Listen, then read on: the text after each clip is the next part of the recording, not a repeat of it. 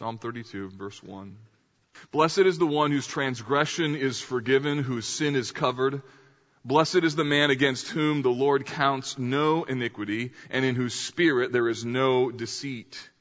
For when I kept silent, my bones wasted away through my groaning all day long. For day and night your hand was heavy upon me. My strength was dried up as by the heat of summer. I acknowledged my sin to you, and I did not cover my iniquity.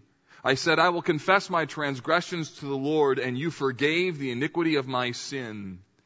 Therefore, let everyone who is godly offer prayer to you at a time when you may be found. Surely in the rush of great waters they shall not reach him. You are a hiding place for me. You preserve me from trouble. You surround me with shouts of deliverance. I will instruct you and teach you in the way you should go. I will counsel you with my eye upon you. Be not like a horse or a mule without understanding, which must be curbed with bit and bridle, or it will not stay near you. Many are the sorrows of the wicked, but steadfast love surrounds the one who trusts in the Lord. Be glad in the Lord and rejoice, O righteous, and shout for joy, all you upright in heart. This is the word of God. Good morning. If you'd join me in a word of prayer.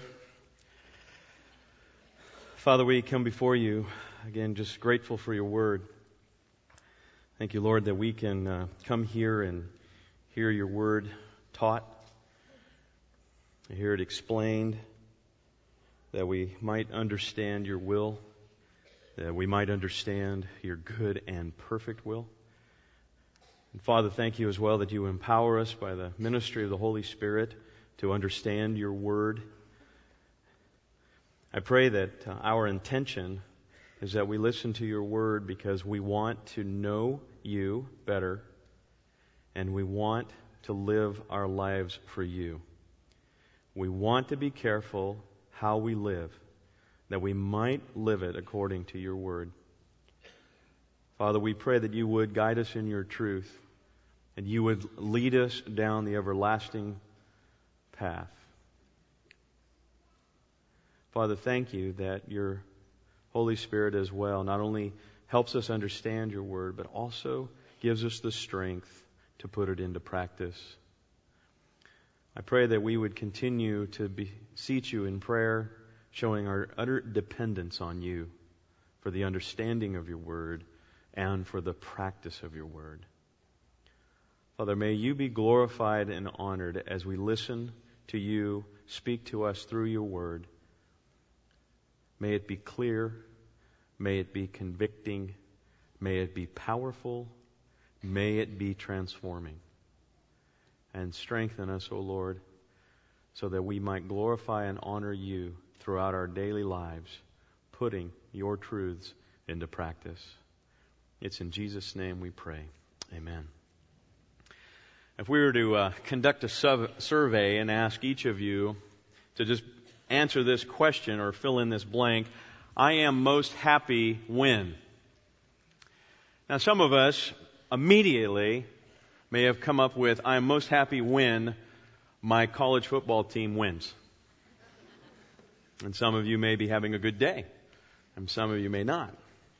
I'm most happy when my children are doing exactly what I have told them to do, when I told them to do it. I'm most happy when my drink is made exactly how I ordered it and how I want it to be made. I'm most happy when really I can just end the day and say, there really weren't any troubles today. And oftentimes when we focus on happiness, the categories and the context that normally come up are temporal. It's about what affects me really from the outside and my environment and the day that I live. But how many of us stop and think about, I am most happy when my conscience is clear and my soul is peaceful? Scripture talks about happiness, and the Psalms talks a lot about blessed, that can also be interpreted as happy. In Psalm 1, the psalmist says, how blessed is the man who does not walk in the counsel of the wicked, Instead, he's one who meditates on the Word of God day and night and follows it. Psalm 33:12 says, "Blessed is the nation whose God is the Lord." Psalm 34:8 says, "O taste and see that the Lord is good. How blessed is the man who takes refuge in Him." Psalm 94:12 says, "Blessed is the man whom you chasten, O Lord, and whom you teach out of your law." Psalm 112:1 says, "Praise the Lord. How blessed is the man who fears the Lord, who greatly delights in His commandments." Proverbs says, 3:13, "How blessed is the man who finds wisdom, the man who gains understanding." And James 1:12 in the New Testament says, "Blessed is a man who perseveres under trial, for once he has been approved, he will receive the crown of life which the Lord has promised to those who love Him." And in this psalm, Psalm 32, King David says that the blessed person is the one whose sins are forgiven. How often do we just think about that and meditate on that I am truly a blessed person because in Christ my sins are forgiven. My soul is healthy. My soul is good. Although my outer body is decaying, wasting away, my inner man is being renewed day by day. King David is saying that is true blessing. And that is true happiness. You know, one of the great privileges of the soul care ministry, and really just the ministry of being a pastor, is the blessed opportunity to care for people's souls. One of the things that I appreciate so much about the seminary I attended, and I was so attracted to attend there because of the slogan, "We train men as if lives depend on it." Because the soul is so much more valuable than anything else. And so when we talk about soul care, it means we care about your soul. And we care very much about your soul being healthy. And this is a wonderful passage that reminds us of how to have a healthy soul. In Psalm 32, King David gives us a testimony. It is a thanksgiving and a testimony psalm. And basically what he's saying is, I'm thankful for this great truth, but I want to give you a testimony of how I did not live out this truth, but I made a mistake and didn't follow His command. But by God's grace, I was still able to get it right. And I want to share with you, and I want to teach you. I want you to learn from my mistake, and I want you to learn from how I corrected my mistake. That's ultimately what King David is saying. In 2 Samuel, the great and heinous sin of David is recorded for us as he chose to commit adultery, as he chose to lie, and as he chose to murder. And after some time, he was stricken by his guilt before God. And we read his great confession, if you will, in Psalm 51. That would be his confession in Psalm 32. Ultimately would be, this is the testimony of what life was like between the time I committed this sin and the time of actually dealing with it and coming clean with it. It was roughly 9 to 12 months before he came clean. And he had a wonderful, biblical, compassionate, and caring counselor who came before him under the direction of God and confronted him. Nathan confronted him with this issue, caring more for his own safety, if you will, and how King David might respond to him confronting him, but caring a lot more about King David's soul. And ultimately, that is the soul care ministry of College Park Church. We are absolutely in love with your souls. And we care much more about your soul than we do ourselves. And I pray that we will continue to do so. And I pray as well, if you would, please, or I would request of you, continue to pray for us to do the same. And that your pastors and that the leaders here and the elders would care more for your souls than anything else. And in Psalm 51, we see 5 elements of David's eventual repentance. No need to turn there. I just wanted to go over this. And you see what he does here. In verses 1 through 3, David appeals to the Lord. He says, "Have mercy on me and wash me." In verse 4 and 5, he shows he understands the nature of his sin. He realizes, he says, "Against you and you only have I sinned." He understands the heinous nature of his sin. He desires a change in his whole person. He says, "Create in me a clean heart." He's deeply concerned about God's program over and above his own. He talks about your good pleasure, Lord. Do according to your good pleasure. But in verses 13 through 17, David seeks the privilege of being a lesson. He wants to be a lesson for others to follow. And he says in verse 13 of Psalm 51, he says, "Then I will teach transgressors your ways, and sinners will be converted to you." And Psalm 32 ultimately is a manifestation of that desire. It is a manifestation of such a promise as David seeks to instruct us on the joy of dealing with sin, the joy of confession, the joy of forgiveness, and dare we say the joy of repentance. You know, oftentimes the word joy and repentance, normally don't hear them in the exact same sentence often. We rarely are going to see a Hallmark card that says, "Oh, just want to express my joy in your repentance." I mean, that's just rarely going to be seen. It's not romantic language. "Oh, that you should repent." We don't hear that. And so oftentimes joy and repentance aren't seen together. But I want us to see it together because it truly is a joy. And that's what David is saying here. "Blessed is the one whose transgression is forgiven, whose sin is covered. Blessed is the man against whom the Lord counts no iniquity, and whose spirit there is no deceit." So in this psalm, he wants to teach us a few things, and I've organized this in 7 facets for us to get the picture of this psalm. I'll give you real quickly what those 7 facets are, and then we're going to go through them one by one. In verses 1 and 2, we see bountiful blessing. In verse 3 and 4, manifold misery. In verse 5, complete confession. In verse 6, there is caring counsel. And in verse 7, there is sure safety. In verses 8 and 9, there is pointless pig-headedness. That'll keep you all interested. You can't wait to get to that one, right? In verse 10 and 11, there is relentless rejoicing. Relentless rejoicing. And all of this paints for us the picture of the joy of repentance. And so let's look at verses 1 and 2. We see here bountiful blessing. And bountiful blessing is being forgiven. Now I want you to notice something about this psalm. Throughout this psalm, it's a 3-fold use of a synonymous word to convey this message. You see transgression, sin, iniquity. Forgiven, covered, and the Lord not counting. And you'll see this 3-fold use of synonymous words in every part of this psalm. The point of that is that it makes it kind of a psalm of exclamation. It's trying to communicate, whenever he uses those 3-fold synonymous words, he wants to communicate the breadth of, the comprehensive nature of. In other words, there's nothing left unturned. When I use these terms, there's nothing left out of it. We're talking about the whole thing. The whole breadth, the whole comprehensive nature of this. And so when he uses these 3 terms, transgression, sin, and iniquity, the uniqueness of these words ultimately is that transgression is the idea of violating a divine command. It's the idea of crossing the line. Sin is the failure from a normal aim or purpose in life. It's the missing the mark, if you will.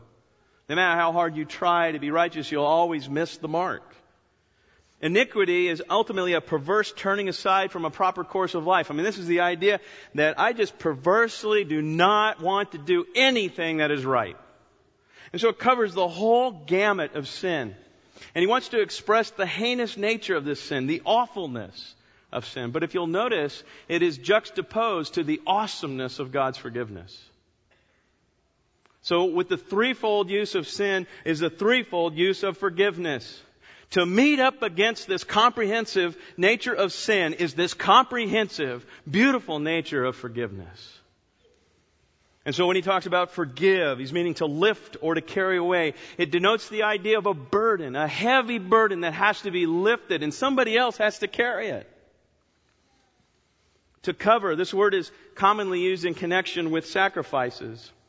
This is where the sin as staining and defiling the divine altars was covered over by the application to them of the blood of the victim of the sin offering.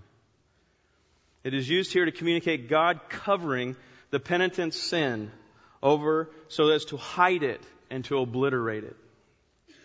When he talks about not accounting, not imputing or thinking upon, this is the idea of a banker. It's the idea of keeping an account like a banker would keep track in his books of what a person owes. And he says he keeps no account. See, the forgiveness is total.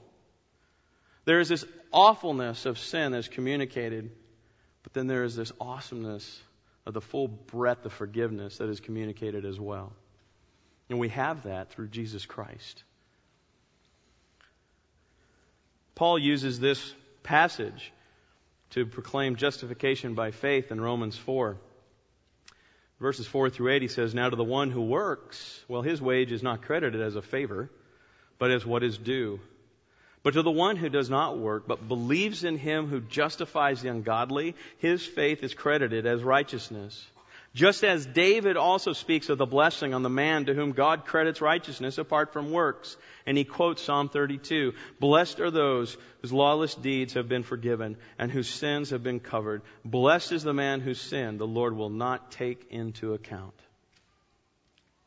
Charles Spurgeon said, "There is never a joyful man alive but a believer." Never a joyful man alive but a believer. So why is it that so many of us do not experience joy? Why is it that we depend often on finances, good relationships, behaving children, rightly running cars, and our teams winning in order to be happy? You know, oftentimes, we have the NANC conference coming up starting tomorrow, and oftentimes biblical counselors have been criticized for thinking that everybody's problem is as a result of sin. Well, the truth is, not everyone's problem is as a result of sin. However, many problems are as a result of sin. And there's only one place that deals thoroughly with sin, and that's the church. Because that's what Jesus Christ came to deal with. And it would be the most unloving thing for any of us to do to never consider that a person's problem may indeed be caused by unrepentant sin. And that's what David gets into here. In verses 3 and 4, David says often we experience manifold misery, if you will, because we keep silent. We keep quiet. We don't deal with sin. And this is tied to the very end there of verse 2 when he says, "In whose spirit there is no deceit." You know, isn't it absolutely one of the most amazing things where you can look at somebody and you just see that they just broke a glass and flat out you saw it happen? And you look at them and you say, "Hey, what happened here?" "I don't know." Did you do this?" "No." You know, and you're looking at them and your brain is doing all kinds of flip-flops because you're just sitting there going, "Whoa, I was just here. I just saw it. What is going on?" We have an incredible tendency to not want to take responsibility for the wrongs we do, right? When I was younger, I remember mistakenly, and it wasn't on purpose, it was an accident, but I mistakenly scooted a aluminum trash can across a redwood deck. Well, it scratched it. And the people said, "Hey, did you do that?" And of course, I was a good boy, right? And I said, "Nope." And it was obvious. In me was great deceit. And what he is saying is the blessed person is forgiven and in whom there is no deceit. In other words, they do not lie about nor seek to cover up their sin, but take full responsibility for that. So that ultimately is a generalized principle that David wants to convey. This, if you will, is the generalized principle that he knows, he's convinced of, but he did not live it. And that's what he wants to get into now. He says in verse 3, "For when I kept silent, and I did seek to cover this up, my bones wasted away through my groaning all day long. For day and night your hand was heavy upon me. My strength was dried up as by the heat of summer." And he describes for this manifold misery. And again, you see this, this whole idea of just how it felt. There was a spiritual aspect to it. There was an emotional aspect to it. There was a feelings aspect to it. There was a physical aspect to this. This created manifold misery for him when he kept silent. He talks about the fact that his vitality was drained away. My strength was dried up. One time when we were moving, I had to go clear out a shed in the backyard. When I went into this shed, I found a piece of cardboard that looked very much like a rat. It was a rat. That rat had so died and so dried up that it was like cardboard. The word that is used here in Hebrew, one of the beautiful things about Hebrew is it loves to communicate and paint pictures with words. And the word here literally means life juices dried up. And what he is describing, you could just, if you could, imagine that cardboard rat. That's what he's describing. That your hand was heavy upon me. And my strength, my vitality, my life juices were dried up. As in the feverish heat of summer. That's what he's trying to convey. That's what he wants to communicate. And we might think of the God's heavy hand as maybe a bad thing, but truly it is a gift. It is a gift.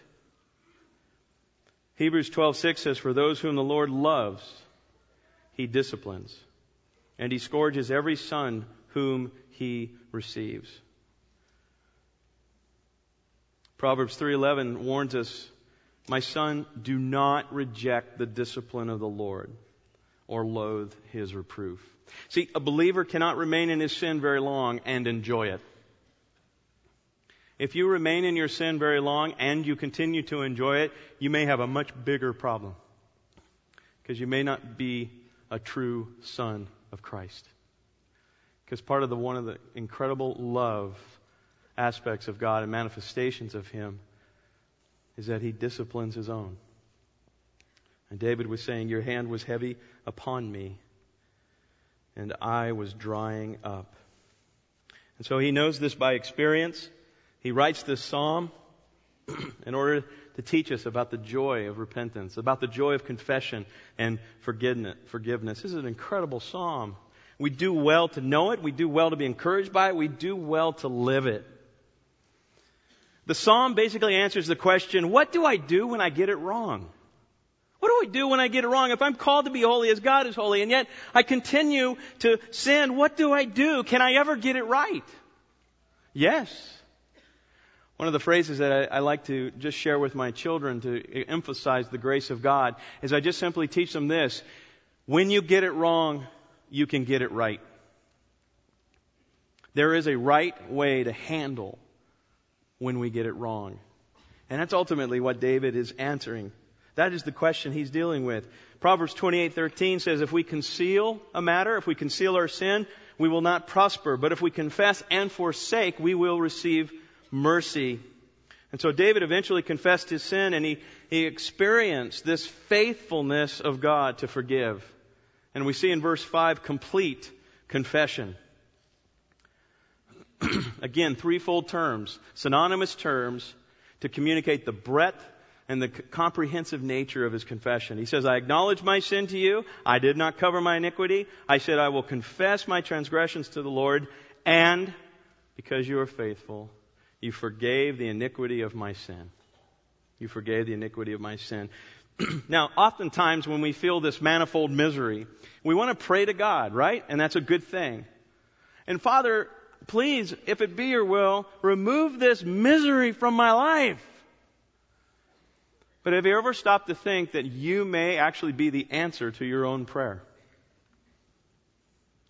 That to a certain extent, he's kind of saying, I would love to.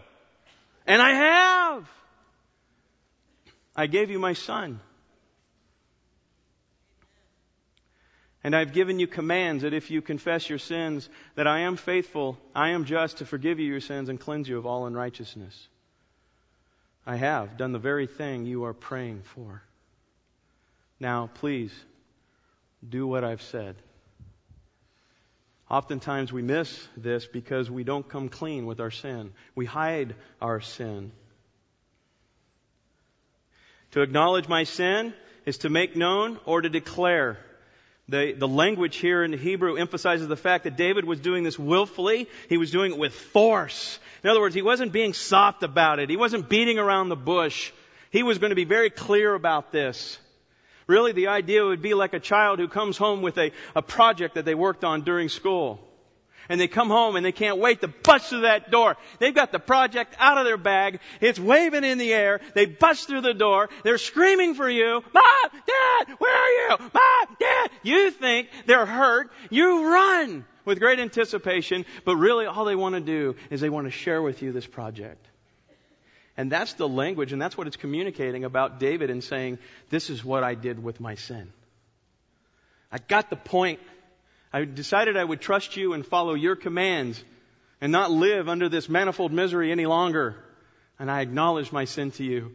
I ran to you. I came clean to you like a child who wants to show his parent his project. I want to show you my sin because I want forgiveness, because I want cleansing, because a clear conscience and a healthy soul is so important to me. He says, I did not hide it. It's the idea of covering with clothing. So he's basically saying, I just laid it bare.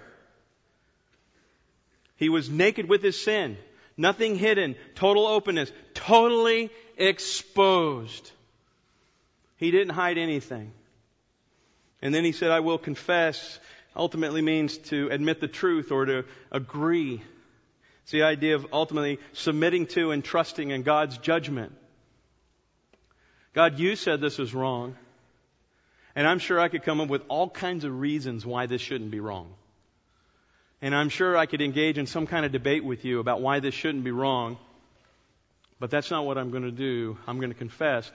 I'm going to submit to and trust you that your judgment is final. And that your judgment is right. And that your judgment endures forever. Now, many of us have come in contact in some way, fashion, or form with the entire debacle over the last few weeks of our referees in the NFL. But I appreciate there were some great illustrations of this principle given by some of the players. Some of the players just simply said, look, they are the referees. And what they say is final. It is what it is. God's Word is final. And it is what it is. And praise God, there are no replacement gods.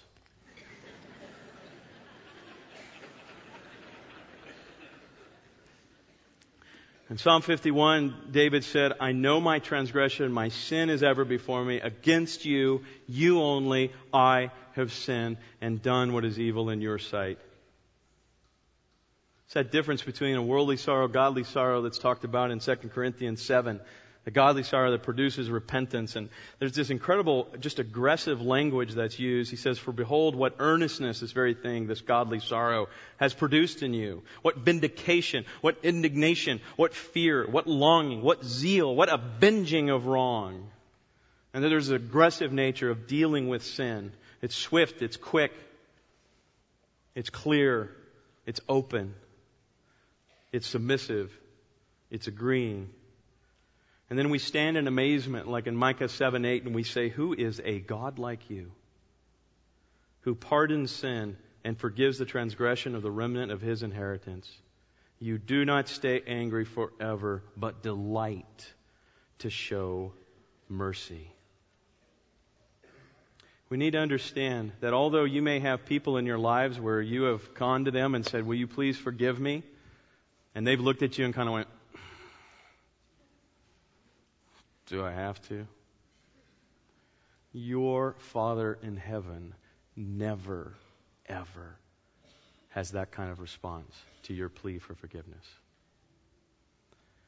God our Father is characterized as one who cups his ears, leans in, and desires to hear your plea for mercy and desires to show it.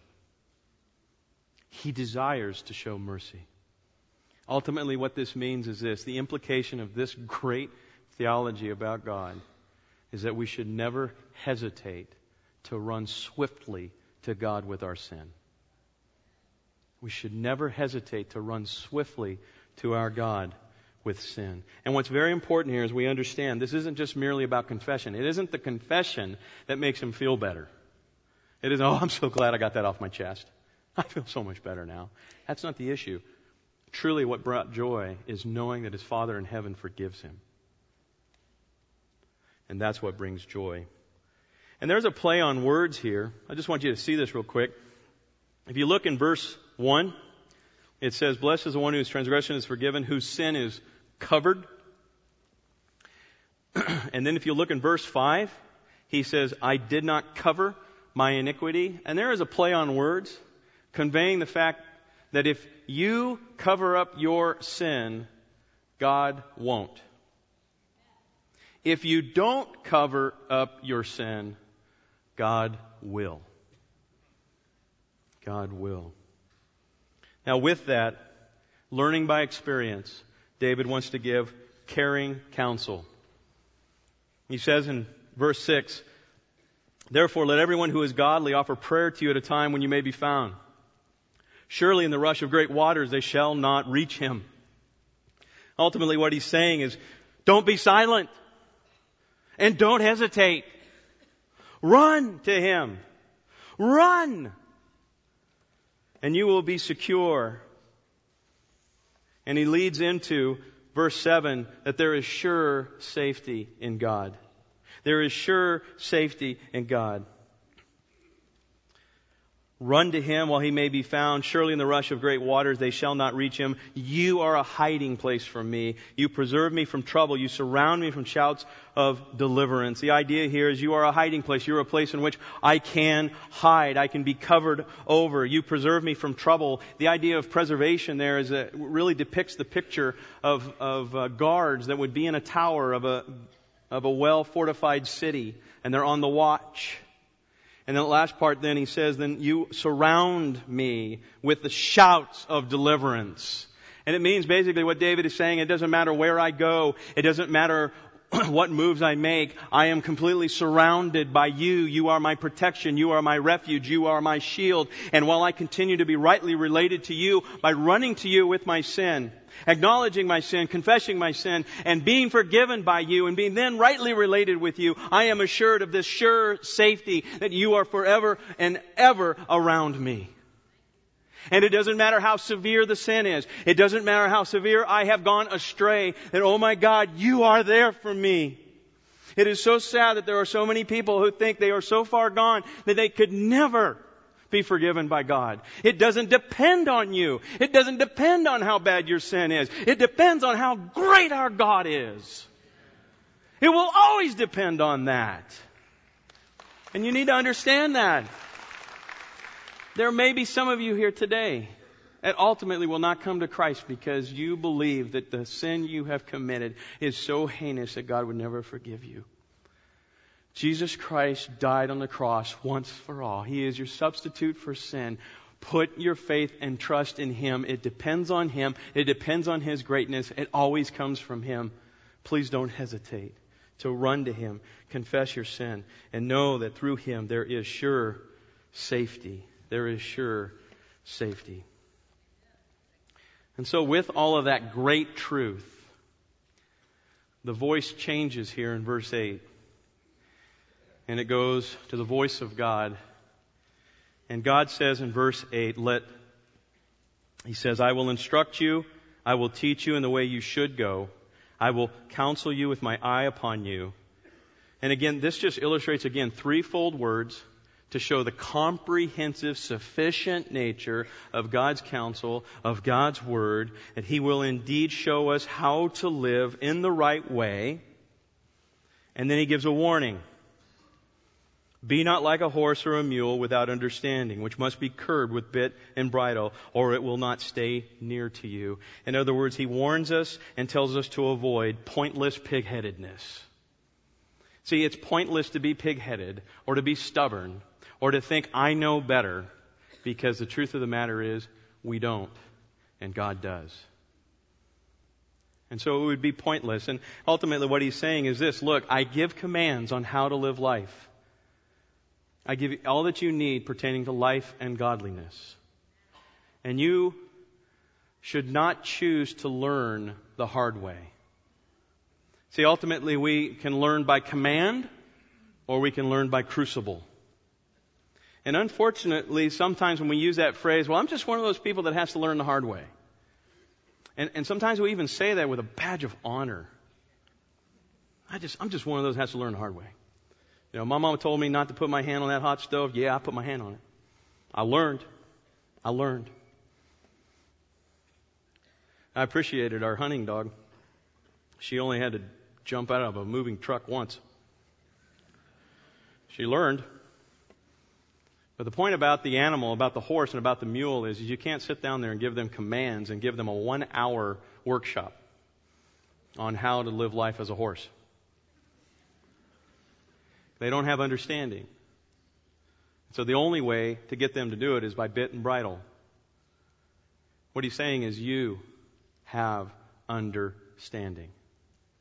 And you do not have to learn the hard way. David learned the hard way about keeping silent about his sin. And then he put into practice, and he tasted and he saw how good God's will is.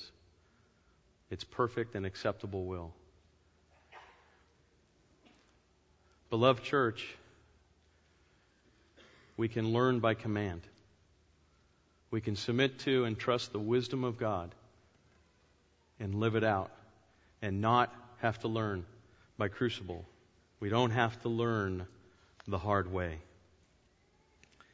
And what that ultimately leads to is it leads to relentless rejoicing.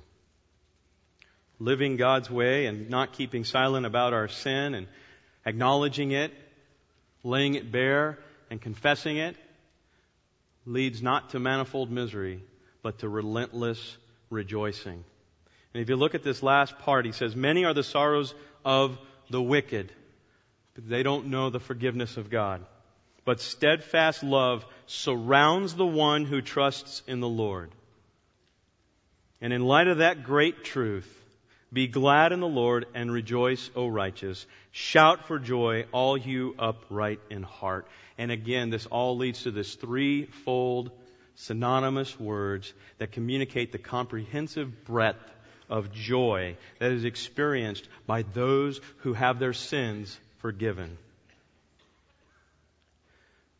John Goldingay in his commentary says, commitment to Yahweh opens one to the commitment of Yahweh, to forgive and to surround us with His steadfast joy.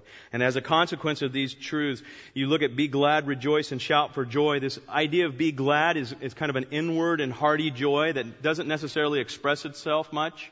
But then rejoice is the idea of that inward joy is coming out just a little bit. There's some gesture of rejoicing. And then the shout for joy is it is just left unhindered. It is out there, joyful. One way of illustrating what he's trying to do here is he's trying to present a crescendo of joy. And one way to illustrate it might be this way. Imagine that the Indianapolis Colts make it to the Super Bowl. And they are down by 5 points. 1 second left, fourth quarter, and they're going to receive a kickoff. So you know that the only way they're going to win is if they return that kickoff for a touchdown. That's it. He receives the ball in the end zone, and he begins to run out. He crosses the 20, and there's this inward joy.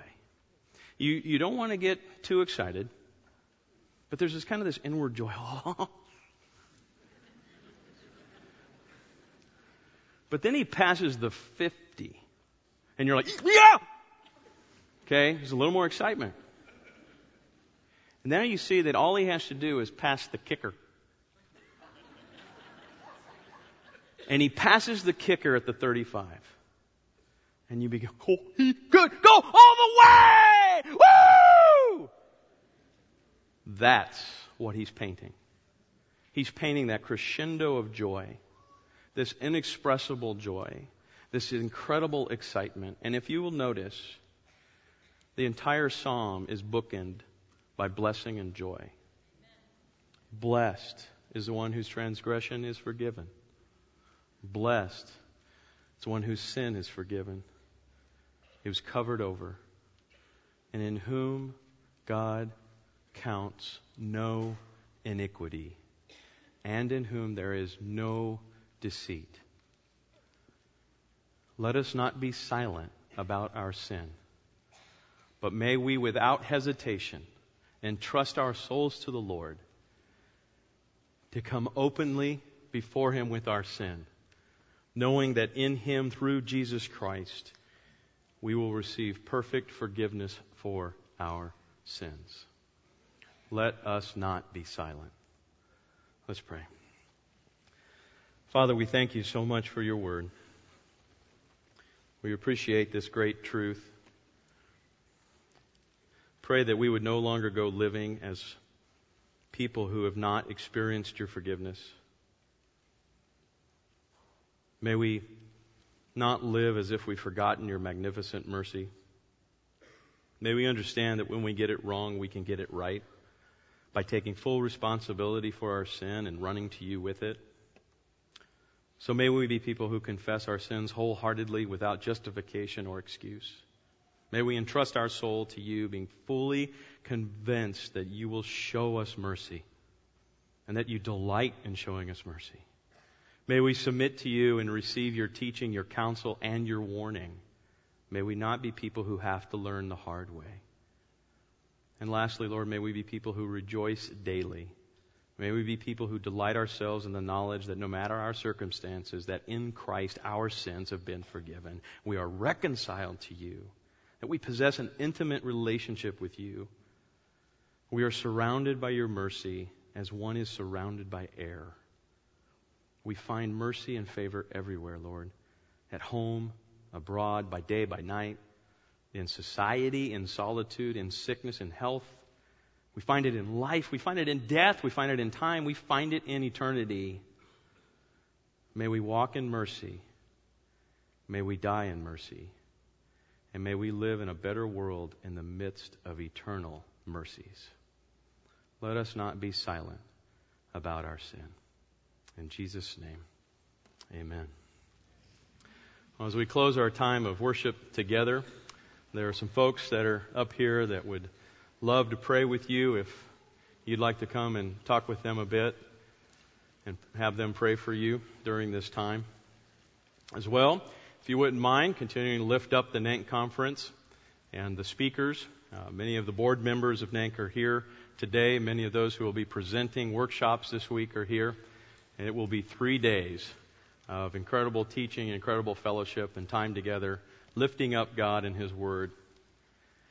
And I pray for you as well that you will not keep silent about your sin, that you will run wholeheartedly to your God, knowing full well that in Christ you will receive forgiveness of your sins.